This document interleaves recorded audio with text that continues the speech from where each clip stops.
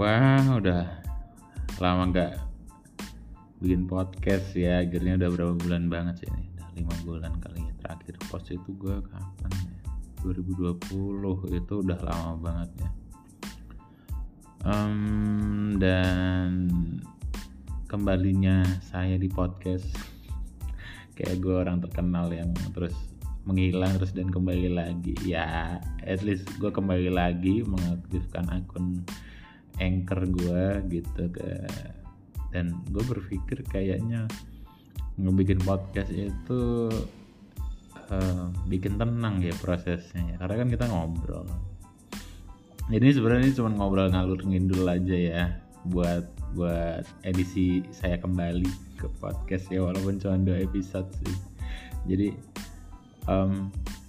bikin podcast itu ternyata bikin tenang, karena kita jadi mikir kan, sebenarnya gue itu ada keresahan apa sih yang sebenarnya pengen diobrolin. Ada mungkin keresahan, kegelisahan, dilematis, problematika duniawi apa gitu loh, yang selama ini tuh jadi kita beban gitu. Dan ternyata pas gue bikin podcast itu banyak banget loh episode yang gak gue upload karena gue merasa itu terlalu personal gitu, dan gue belum siap buat ngupload gitu. Tapi pas gue dengerin lagi sekarang ini, iya ya, dulu gue pernah ngalamin ini dan gue masih di sini. Gue pernah ngalamin itu dan gue masih di sini, dan gue merasa itu adalah hal yang lucu gitu di sekarang ini ya. Maksudnya ya, dulu gue pusing sih sejujurnya, cuman kalau sekarang ini jadi kayak bercandaan buat diri sendiri gitu loh, ya elah gitu. Jadi mungkin sih apa yang gue dapet dari pengalaman gue bikin podcast di tahun 2020 kan banyak banget tuh yang ide-ide personal, kegelisahan yang sangat personal. Ternyata sekarang ya sudah tak segelisah dulu lagi gitu, karena mungkin itu ya proses kehidupan gitu loh. Semakin kita survive, semakin kita bandel gitu loh, ibaratnya motor gitu tuh, aduh ya semakin nggak kagetan gitu loh. Kayak pertama kali gue ngerantau kerja ke Jakarta, sempat gue bikin podcast itu, cuman gue nggak upload. Terus gue ngerasa sendiri banget. Cuman kadang gue ngerasa sekarang ini ya jadi sendiri nggak masalah gitu loh.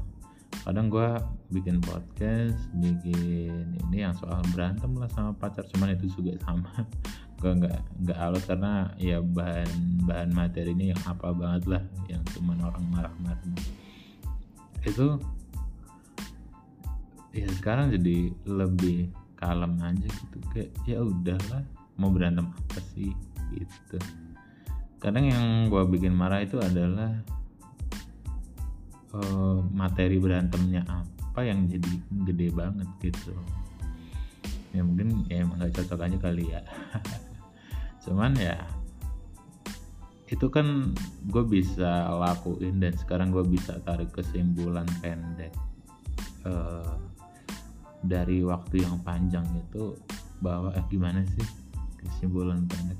Enggak, kesimpulan itu kan muncul karena ya gue bikin podcast dan gue dengerin lagi kegelisahan gue yang dulu ini nih, yang gue nggak upload nih.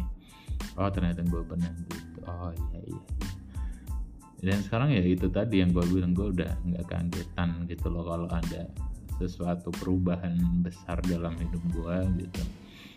Kayak sekarang gue dimutasi, gue masih di kantor yang sama, gue mutasi di Makassar. Ya alhamdulillah gue nggak kaget gitu. Mungkin karena gue udah biasa kali ya, maksudnya ya pindah-pindah kerja gitu. Gue yang awalnya dari di Jakarta 6 bulan gue pelatihan, and then gue pindah ke Tangerang 2 tahun, terus gue pindah lagi ke Makassar ini udah jalan sekitar 7 bulan 5 bulan lah. Nggak ada masalah yang berarti sih, cuman mungkin cari makan aja sih yang cocok-cocokan kan, maksudnya bukan berarti di sini nggak enak ya. Gue suka sih makanan di sini. Cuman kadang kan kangen juga tuh masakan yang kayak Jawa banget lah, yang capcay Jawa, tau nggak sih? Ya gitulah pokoknya, kalau capcaynya orang Cina kan nggak dikasih kecap, ini kasih kecap manis gitu loh. Nah gitulah itu. Nah, jadi lucu aja gitu pas iya dulu gue punya podcast loh, main install dan gue dengerin lagi. Ya lucu juga sih ngedengerin gue ngedumel sesuatu yang sekarang tuh gue udah nggak khawatirin lagi gitu. Ya mungkin gue udah banyak berubah ya, nggak tahu ya, dari tahun-tahun kemarin itu sejak gue kerja banyak banget perubahan yang gue rasakan ya, tentunya ke hal yang positif ya. Gue bersyukur banget bisa bekerja di perusahaan gue sekarang ini gitu, karena gue dipertemukan dengan orang-orang luar biasa, konsistensinya, pengabdiannya, dan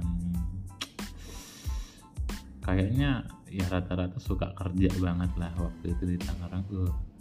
Gila sih itu untuk mengimbanginya ya. Itu mungkin di podcast lain kali ya. Cuman ya gue kembali lagi bikin podcast, welcome back ya, yang mungkin ya pendengar gue masih sedikit, jadi mungkin gak ada yang kangen, ya gak apa-apa lah gue bikin podcast ala-ala ini.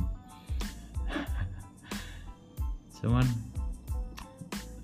ya yang sama dari dulu gue pertama kali bikin podcast dan sekarang ini ya paling pandeminya aja sih yang masih ada gitu loh, nggak habis. Ya udahlah ya, mungkin gitu dulu aja episode kembalinya gue gitu. Seneng banget bisa balik lagi. Kedepannya gue bakal ngobrol-ngobrol lagi sama lu pada. Makasih banget yang udah mungkin follow dan dengerin 2 podcast gue. Ternyata banyak lu yang dengerin ya, 48 orang ya.